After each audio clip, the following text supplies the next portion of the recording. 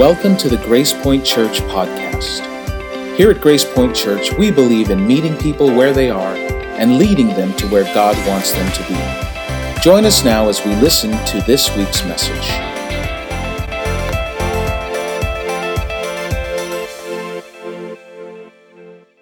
So we are in week 3 of our series, Man Up, and we have been unapologetically talking to the men who are here, but also to anyone who has a man in their lives. So it's not just men, but if you have a man in your life, if you have a husband, a brother, a son, if you are trying to raise a son to be a good man, we are talking to you.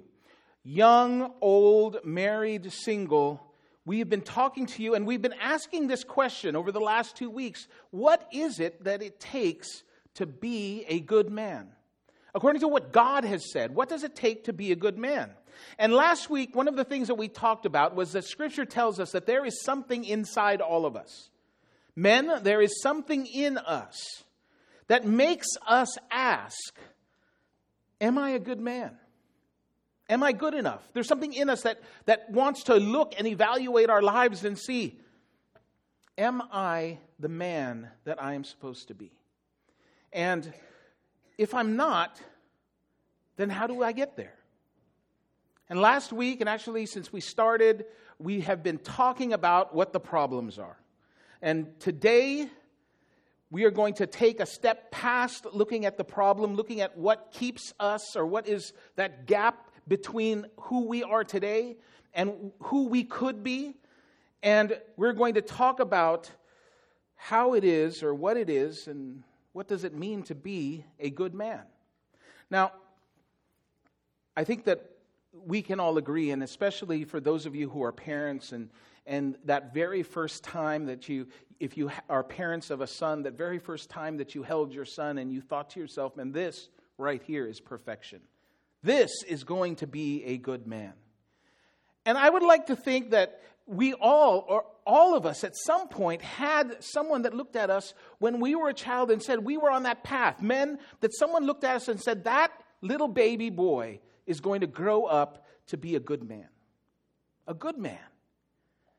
And for many of us, somewhere in our lives, things kind of just derail. And it could be that it's something that we did. More often than not, it's something that happened to us, that came into our lives. Something happened and we exchanged what God said is supposed to be what a good man is, and we exchanged it for something else.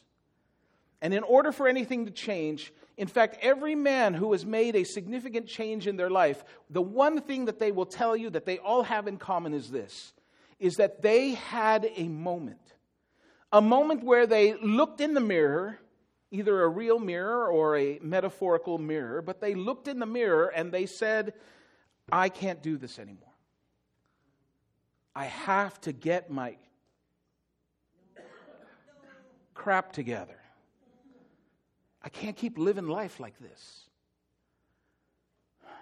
I need to start doing something different. Because if I am going to get better, if I want something different in my life, I've got to start doing something different. And we all want better. Men, don't we all want to be better? Don't we all want to be better in every role that we have in our lives? We want to be a better husband. We want to be a better father. We want to be a better boss, a better employee, a better coach, a better colleague, a better classmate. Don't we look around our lives and say, man, I do want to be better? And for us, what motivates most people is really one of two things. It's either pain or pleasure. It's the carrot or the stick. We either go into our lives and we see that there is something that is so painful, that hurts us so much, that we get to the breaking point and we say, I've got to make a change. Or we get a vision for what things could be, of how good things could be. Scripture calls that hope. And so last week I said, if you will just hang with me, and I'm glad to see that many of you have, because let's face it, over these last couple of weeks, we've been beating the guys up pretty good. It's been tough, I know. because it speaks to me as much as it speaks to any of us. But last week I said that we were going to answer two questions today. We were going to, as men, we were going to find out the answers to two questions. Who are we and what are we here for? And for the last 2 weeks, we've been talking about the problems. But today, we're going to be talking about hope. So last week, if you were here, if you were watching us online, you know that I gave you homework. It was to read the very first 3 chapters of the Bible, Genesis 1, 2, and 3. I read them twice. I know you can do it in about 4 minutes. So I will assume that all of these smiling faces that are looking at me and all of those of you who are watching us online, that you took the time to read Genesis 1 to 3. Right? But don't worry, because we are going to go through parts of it. If you haven't read it, I encourage you to read it, because it is one of the most fascinating chapters, these 3 fascinating chapters of Scripture, because it's from the very beginning. It's the very start. It talks about creation. And so when we read the very first verse, the very first book is Genesis, the very first chapter is chapter 1, the very first verse is verse 1, and it starts like this. It says, "In the beginning, God created the heavens and the earth." Now, this is an important thing for us, because one of the things we've been talking about is that when we see something and it's not working the way that it works, what we do is we go to the owner's manual. So if our car isn't working and we want to find out how to make it work, we go to the owner's manual. If we have a computer or a light switch or a camera or any kind of tool and we don't know how to get the most out of it, we go to the owner's manual. And who writes the owner's manual? It's not some guy who's never seen the thing before. The owner's manual is always written by the manufacturer.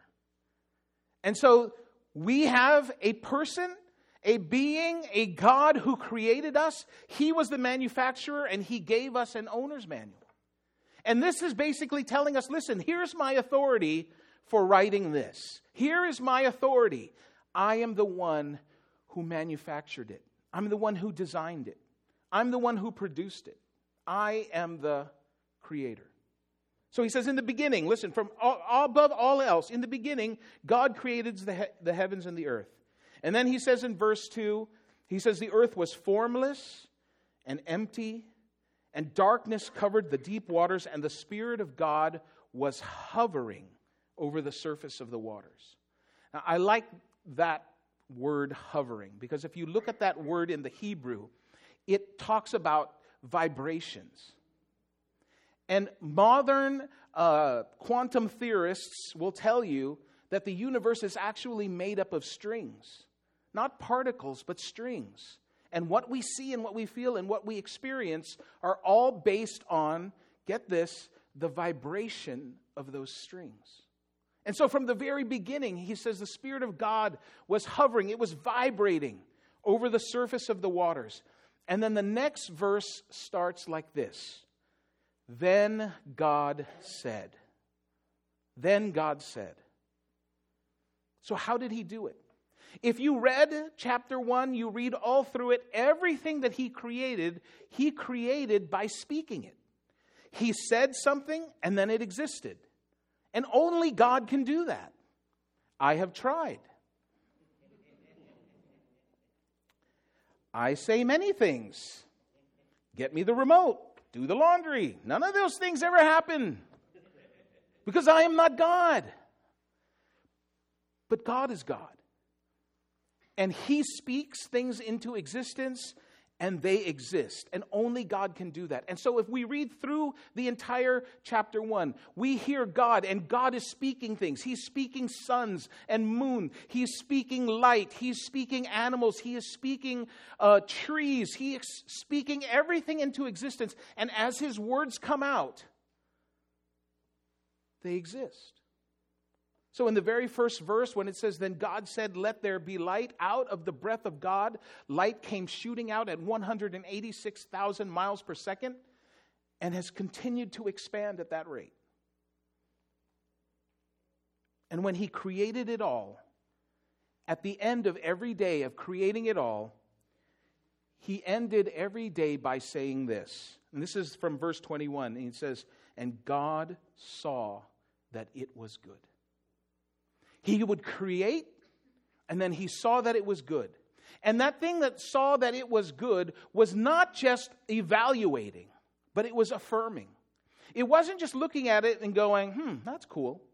But it was actually giving it value because God said it was good. And this is God's pattern. God creates things, He gives them names, and then He says they are good. He says they have value. And so this is the one thing that I want you to pick up for those of you who did not read Genesis 1. You may not have seen the pattern, but this is how He does it. God intentionally spoke, placed, moved, rearranged, and separated things so that they would thrive. He put them in order. He arranged them in a certain way so that they would thrive. He set them in place and He put them into motion. And this, even though this is not an ability that we have, men, this is something we need to take notice of. Our words matter. The words that come out of our mouth matter. Verse 26, it goes on and it says this, then God said, let us make human beings in our image to be like us. Now, let's not let this one go because there's a lot in here that we have to unpack. The first thing is that He says, let us.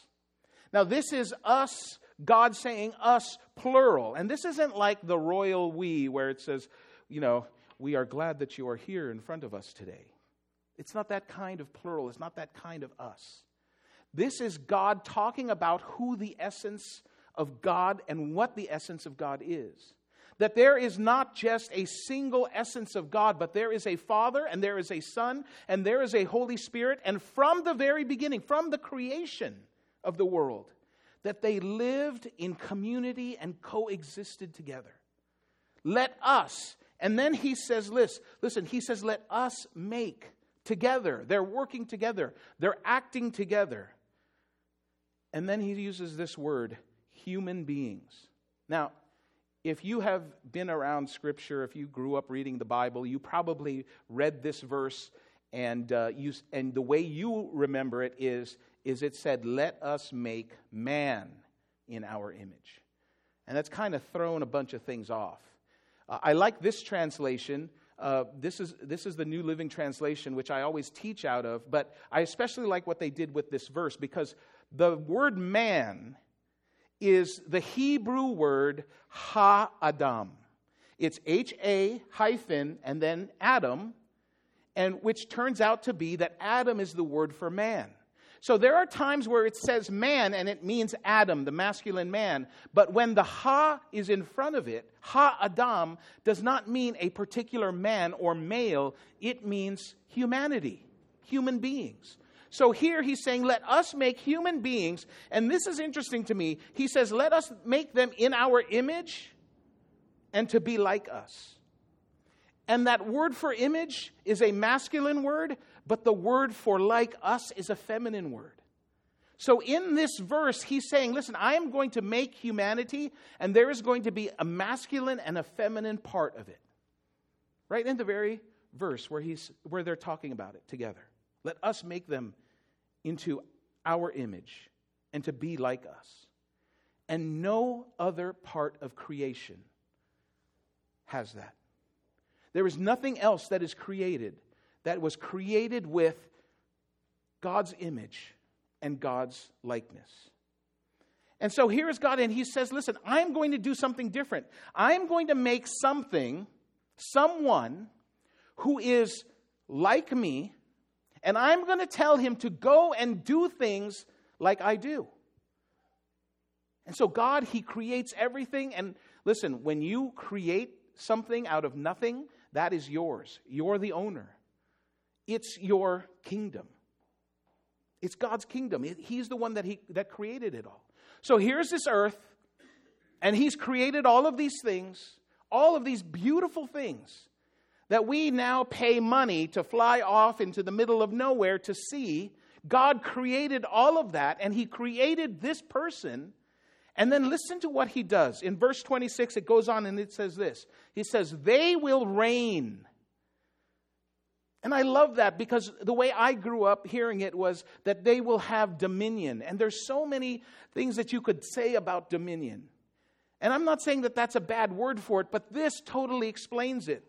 Because they will reign over fish in the sea, the birds in the sky, the livestock, all the wild animals on the earth, and the small animals that scurry along the ground. Reign. Do you know what reign means? Reign means to rule with the authority of a king. And God said, listen, I have created this person, and not only have I created this person to enjoy what I've created, I am going to give him the ability to rule over it like a king. Verse 27, it goes on and says, so God created human beings in His own image. In the image of God He created them. Male and female He created them. And throughout His creation, He would look at something and He would say, that's good. But when He got to people, He said, that's very good. And these things that we look at around the sky, we look at a beautiful sunset, we see the stars and we think, man, that is awesome. And we look around at each other and we treat each other as poorly as we do. But we don't value it the same as God does. Because we look in the sky and we say, that's awesome. And God looks at it and He says, that's good. And we look at each other and we say, you're all right. And God looks at me and He says, you're very good. And God looks at you and He says, you're very good. And God looks at your brother-in-law who you never want to talk to at Thanksgiving and He says, he is very good. Right? God looks at everybody and He says, you are very good. So chapter 1 gives us this overview of the creation story. But chapter 2 lets us dive in and really take a good look at it. So in chapter 2, it says this, in verse 7, it says, then the Lord God formed the man. Now this is not ha-adam. This word, translated in the Hebrew in this verse, is just the word Adam, which turns out to be both his name and what he is. Because Adam just means man. Not mankind, but man, masculine, the man. And this is the first thing that He creates without speaking. That He forms with His own hands. So it says, the Lord God formed the man from the dust of the ground.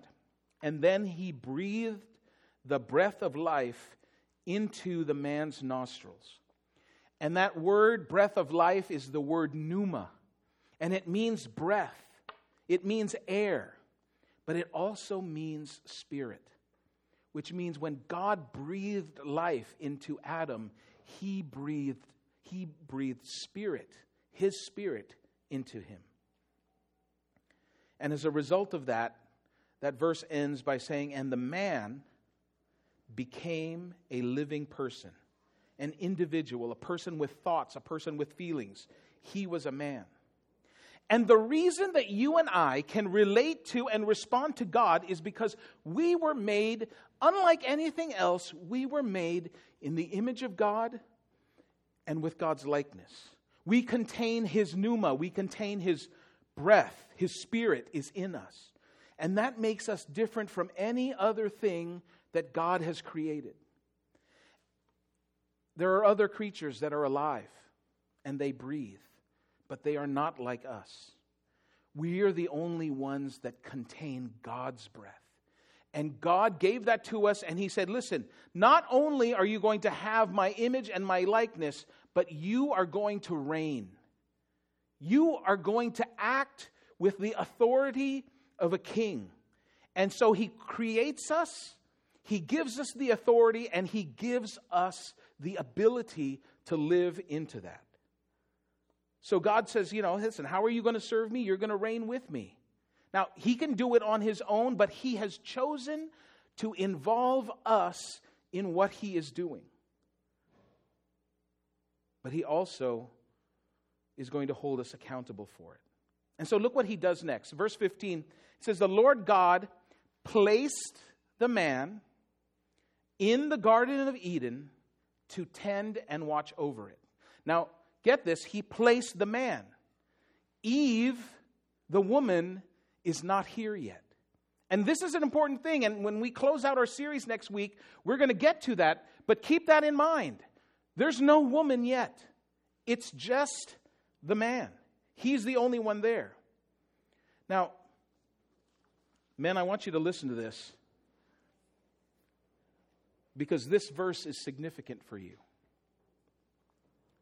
God put the man in the garden to tend to it and to watch over it.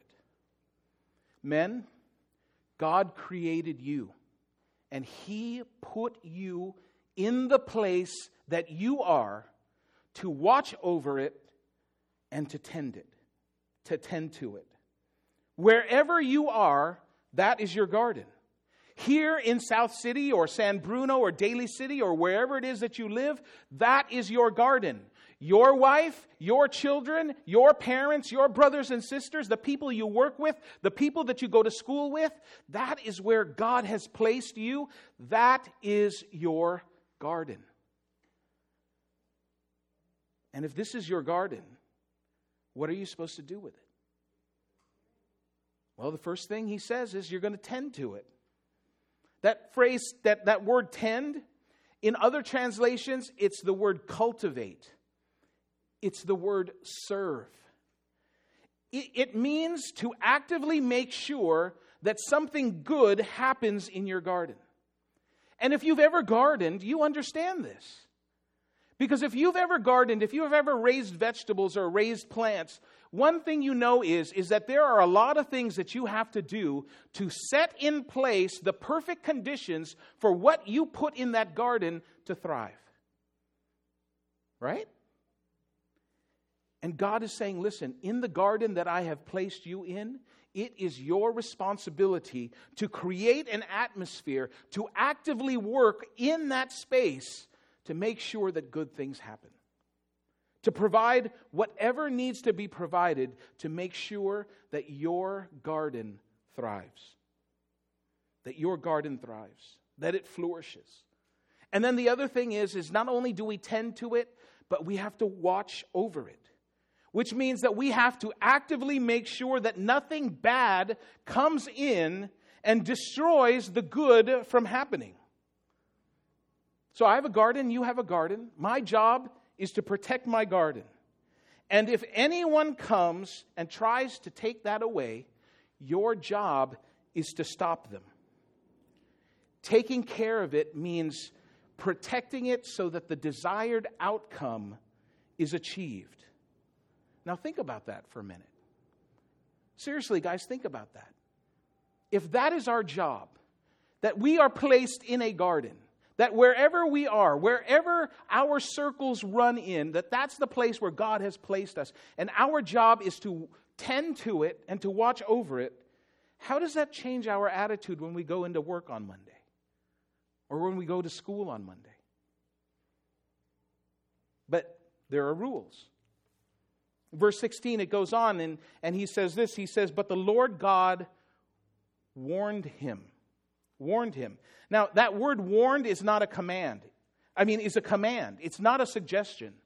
And in other translations, it actually says, but the Lord God commanded him. So we make suggestions, right? Parents, you know this. If you have teenagers, or if you ever had teenagers, the most you can do is give them suggestions, because they're going to do whatever it is that they want. This is not a suggestion. This is a command from God. And God says, listen, I have a command for you. Now, I want you to notice, there's still no woman. Men, there's no one for us to blame. It's all us, right? There's no woman yet. And listen to what he says. He says, you may freely eat the fruit of every tree in the garden. All of them, they're for you. But except the tree of the knowledge of good and evil, if you eat its fruit, you are sure to die. Now, I was just having this conversation in the lobby right before we started today about this whole thing with the tree of the knowledge of good and evil and what kind of fruit it was. And I grew up with pictures and I saw apples. How many of you saw apples? Right? That's what I always thought it was. Then there was an episode of Jeopardy where Alex Trebek said, what was the fruit in the garden? And the answer was a quince, which I don't even know what that is. But apparently, some people believe it was a quince. The Jewish people believe that it was a grape. Especially because grapes and grape juice and wine has a strong vein throughout the history of the Jewish people. There are other people who believe it was a fig tree. Because remember that when Adam and Eve eat the fruit, and I say remember because you guys read it, right? So when Adam and Eve eat the fruit, they immediately see that they're naked, and the first thing they do is sew clothes out of fig leaves. So there's a lot of speculation over what kind of fruit it was. And there's a lot of speculation over that tree. We don't really have the answers because we weren't there, and all Scripture tells us is that it is fruit. And some people just don't believe that ever existed, that the tree was really a metaphor. But listen, whether you believe that the tree was a literal tree or not, the tree wasn't the problem. Think about this. I don't know how big that garden is, but I'm guessing that it's a pretty good-sized garden. And now I have been in an orchard, an orange orchard, in an apple orchard, in a cherry orchard. I have been in a vineyard. I know you get a couple of acres in, you got a lot of trees. And all of the trees have great fruit. And all you have to do, you can eat from, listen to what God is saying. You can have all of them. Just don't do that one. And all of us turn and look at the one thing that we're not supposed to get into. And this is how life is. Sometimes we walk through life and we think, man, I am full of temptation. There's so many things that I can do. And reality is when we look around, there's so many good options. There's only one bad option. And for some reason, we always head there. Now, I want you to think about this. What is the person who wants the fruit from the bad tree? What is it that they're looking for? Why is that fruit the one that catches his eye? Reaching out for the fruit from the tree of the knowledge of good and evil. Reaching out for the fruit that God said, listen, this is going to be the thing that kills you. It is that thing in us that says, God, I don't trust you that you are going to give me or allow me to have or have the power to give me what is really going to make me happy. And so I am going to go and see if that is going to do it. And men, that has been the problem with men from the beginning of time. Is that we have not trusted in God's goodness. We have not trusted in God's word. And we think that there is something out there that is better than what God has promised. And we're worried that we're going to miss out. And so He sets you in your garden. And He sets you in your garden with a beautiful job and a beautiful family. And you are looking over at the tree that He said that's going to kill you. And that's the thing that our eye goes to. Because we believe that tree is better. That tree is true. That tree is the tree that God either doesn't want me to have or doesn't have the ability to give me. And so there's something that He's holding back from me. And I think about this sometimes and I think to myself, man, have you ever gotten to this place where you just wish that God would say, okay, I'm going to zap you and now you can't make any more mistakes? You're not going to ever do anything wrong anymore. I mean, I'm thinking about that and I'm going, yeah, I'll take that. You know, what is it? An injection? Is it a pill you take every day? Whatever that is, that's what I want. And if God was serious about this tree and He didn't want them to touch that tree, why didn't He just build a wall around it and make Satan pay for it?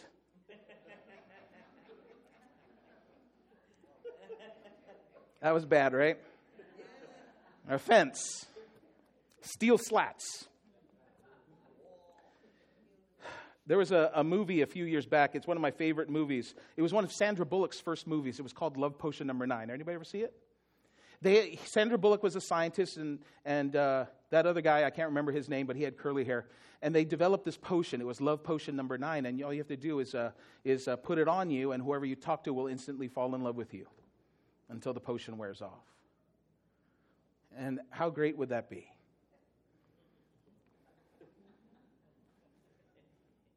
Listen, if you're forced to love somebody, that's not love. Right? And if God forces us to do things and doesn't give us a choice, that's not love either. Some people would say that that's slavery. And that's not who God created us to be. God created us in His image, in His likeness. He put part of who He is in you and in me. And so we were created with the freedom to make the decision. And He will never force us. Because He wants us to have a choice. He wants us to choose. And at the end of the day, you can have Love Potion No. 9. But wouldn't you really rather have someone who chooses you than someone who is forced to be with you? And so we get to this place and we're thinking, okay, what do I do? I don't know what to do. And it's just like everything else in our lives. When we bump up against a wall and we're not sure what to do, when it's not working properly, when the warning lights are going off, what do? We go to the owner's manual.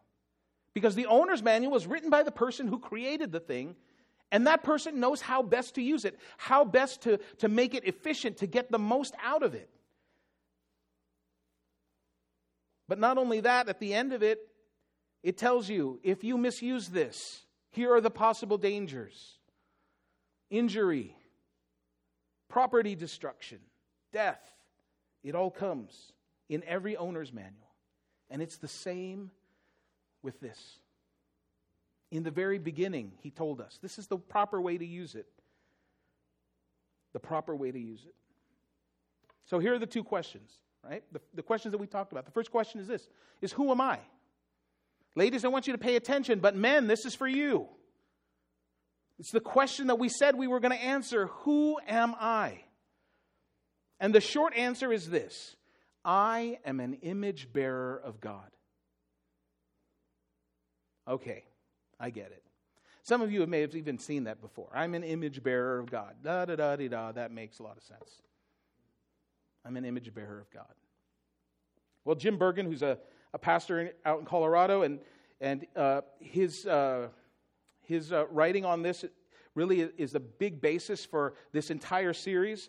He defines the image bearer of God like this. He says this, as far as who am I?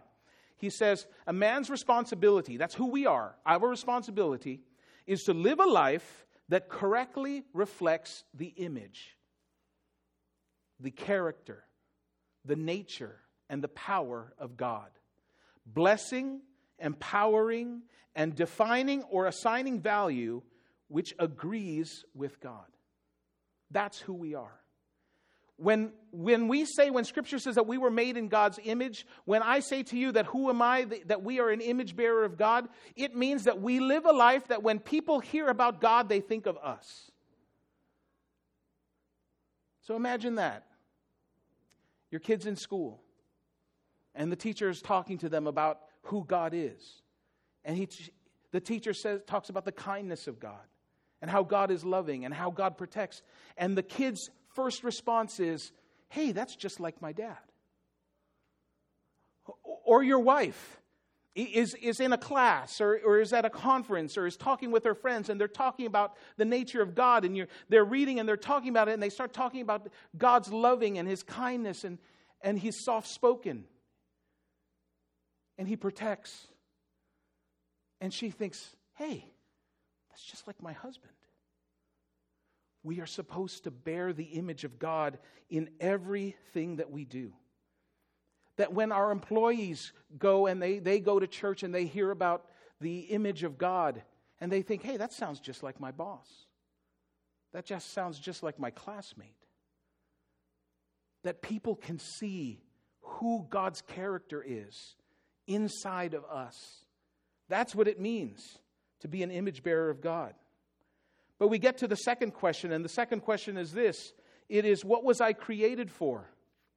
What was I created for?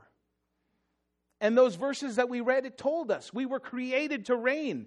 I was created to reign, which means to co-rule with God over everything within my kingdom. That's everything and every person that you have influence and authority over. Over everything within my kingdom that God has entrusted or given responsibility to me to tend and watch over. To work to provide the best soil for my garden, the best environment for my garden. To work and tend to it, which means to make sure that the right fertilizer is there to make it grow. To protect it from bugs and to protect it from other animals and little tiny animals that will come and to take it away and to do something other than to make your garden where you have been placed fruitful and multiply. My garden is my family. And my job is to provide the best soil, the best environment for my family. And so I think of this and I hear God and He's saying, listen, I want you to be fruitful and multiply. And I think of my daughter. And I think that my job is, because she is in my garden, my job is to make sure that she is fruitful and that she multiplies. And now listen, it's easy for us to say, oh, that's just kids. That's not what He's talking about. My daughter has gifts and talents and abilities, and I want those things that are in her to be fruitful, and I want them to multiply. I want it for my daughter, for my son, for your daughter, and for your son. That is our responsibility, to create that environment so that they can be fruitful and multiply, so that they bear fruit. Our jobs is not who we are. We were created for more than that. Our jobs are simply a means to the end. Our jobs give us the ability to create that environment so that the people in our garden thrive. And I am going to stand guard and protect my garden from anything that might try to destroy it. When my daughter was out on her first date, some of you may have heard the story before because I talk about it. But when my daughter was out on her first date, my mother and I and 23 of our friends went with her. Seriously, we have pictures.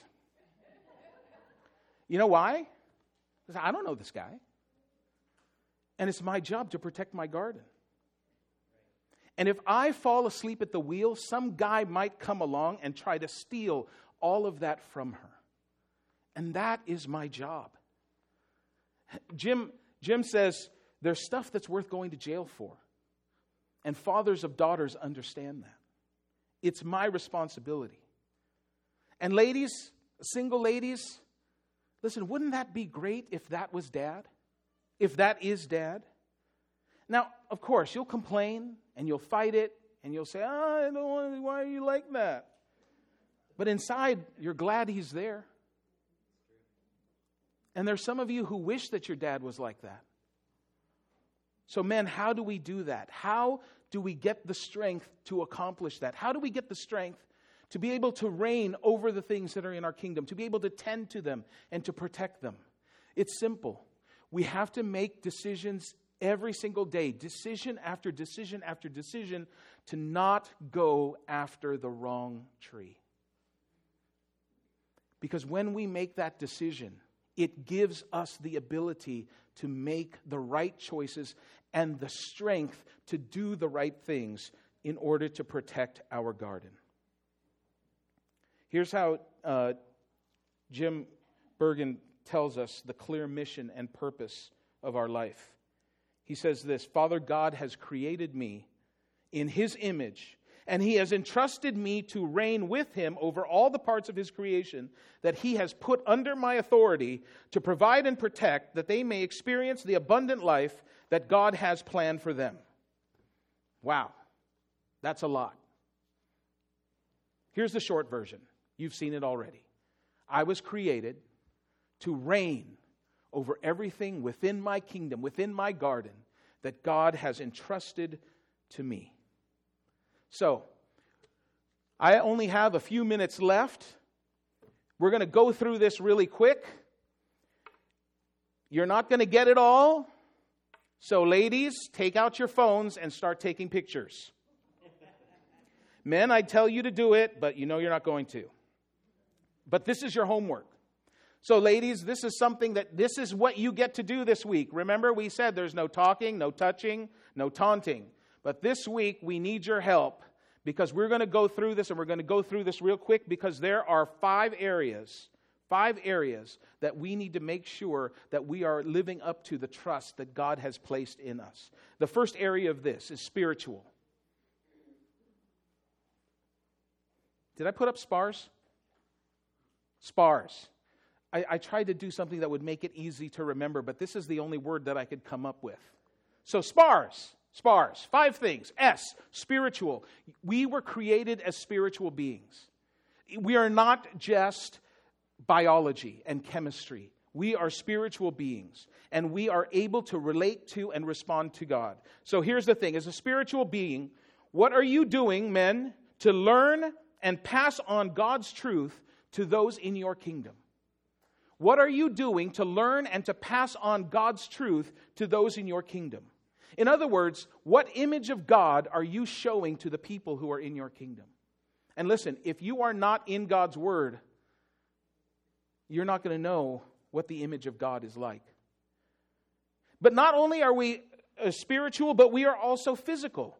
Because our spiritual life is lived out in our physical life. And so the question is this. Based on the way that you choose to treat your body through food, through drink, through your habits, through your health, what message are you intentionally or unintentionally communicating to those in your kingdom about what matters most? Now listen, I have to tell you, this one hurt me the most. Because my father's father had a stroke before he was 50. My father's mother had a stroke before she was 50. Every single one of my father's brothers and sisters, every single one of them had a stroke before they were 50.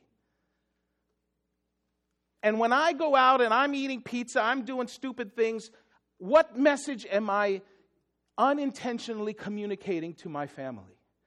I'm telling them, listen, you better get prepared real quick because I'm not going to be around for a while. And it hit me when my daughter came up to me and she said that she was worried that I wasn't going to be there for her wedding. And I made the decision that day. That was my look in the mirror moment. And I've been going with her to her personal trainer ever since. Listen, we are communicating a message, men, in everything that we do. And our physical lives is as important as anything else because our physical lives is where people see what we do and who we are. So SPA, attentional. Attentional, I don't even know if it's a word. I should have looked it up. But it had to end in O, and so attentional. Where is your attention going? Based on your time. Look at your calendars. Your attention. What are the things that you focus on? Your actions. I didn't put it there, but based on your checkbook, on your bank account.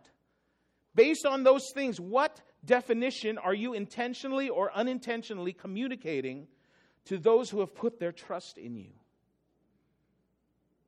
Are you never home? Are you working 3 shifts because you want to get into a bigger house, but you never see your kids? Listen, I'll tell you this. Your kids would rather have you than a bigger house that doesn't have you in it. What are you putting your focus and your attention on? R, the next R is relational. As you relate to your work, as you relate to each other at school, as you relate to your friends, your employees, your co-workers, your classmates, based on how you treat those under your authority or how you interact with those around you on a daily basis, if they were to build an idea about God based on your imaging of Him, who would they conclude? What would they conclude is true about God? Listen, if you're a Christian, if you're a Jesus follower, and everybody at work knows that you're a Jesus follower, think about this. If someone were to ask them what Jesus was like based on you, what would they say? Man, that's a hard one. That is a hard one. Because there are people in your lives who don't know Jesus, and they are looking to you to see what he is like. And then the final one, S, is sexual. Sex is always going to be the number one target on a man's life. Statistics are showing it. Today, the pornography problem in the United States is so bad that what they're finding out is that 20-year-olds, the millennial generation, is having less sex than that they've ever had.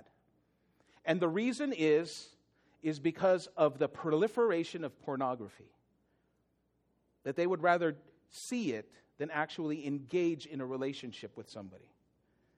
So for us, men, based on the sexual thoughts and behaviors, whether you're 13 or 33 or 103, based on your sexual thoughts and behaviors that are acted out in your life, who and what are you looking to for the knowledge of what is good and what is evil? What's your tree? What tree are you focused on? So that's it. Those are the 5 areas. Those are the 5 things that, men, I want you to look at throughout this week. And in each one of those areas, I want you to ask yourself 3 questions. 3 questions. Now, this is a lot of homework, especially for those of you who couldn't read 3 chapters. Come on. So women, I'm counting on you. The first question is this. What's going on right now? What's going on in your life right now? Where are you right now in those areas of your life? Where are you? What is happening? What do you think about where you are right now in one of those parts? And listen, there's 5 of them. So if you can't get through all 5, then pick one. Pick one. And answer the question, what's going on right now with you? Where are you in that area? And then I want you to ask this. What is the vision that you have for that part of your life? In other words, if you could take that part of your life, whatever area that is, and you could say, this is where I believe that God wants me to be. This is what I believe that I need to be in order for the people who are in my kingdom, the people who are in the garden where God has placed me. For those people, what do I need to be? What is the vision that you have for that part of your life? I mean, if I could start being that person, what do I need to do? And then the third question is this. What would it take to start moving in that direction? Seriously. You know, in half an hour, you're not going to be here. You'll be driving somewhere. You'll be having dinner. You might be at a party, whatever it is that you're doing. But I hope that you don't let go of this. What would it take to start moving in that direction? What would it take for you to take that step? What would it take for you to have that look myself in the mirror moment and say, no, this is enough. It's not going to go any farther than this. I am going to make a change. And I know what some of you are thinking. You don't know what I've been through. Some of you are thinking, it's too late for me. My kids are grown. I have grandkids. I've already had my chances. Listen, it is not too late. It is never too late with God.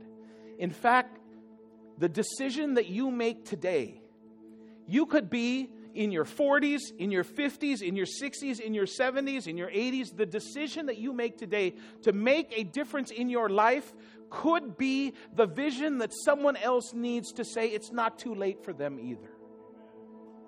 It's never too late for you.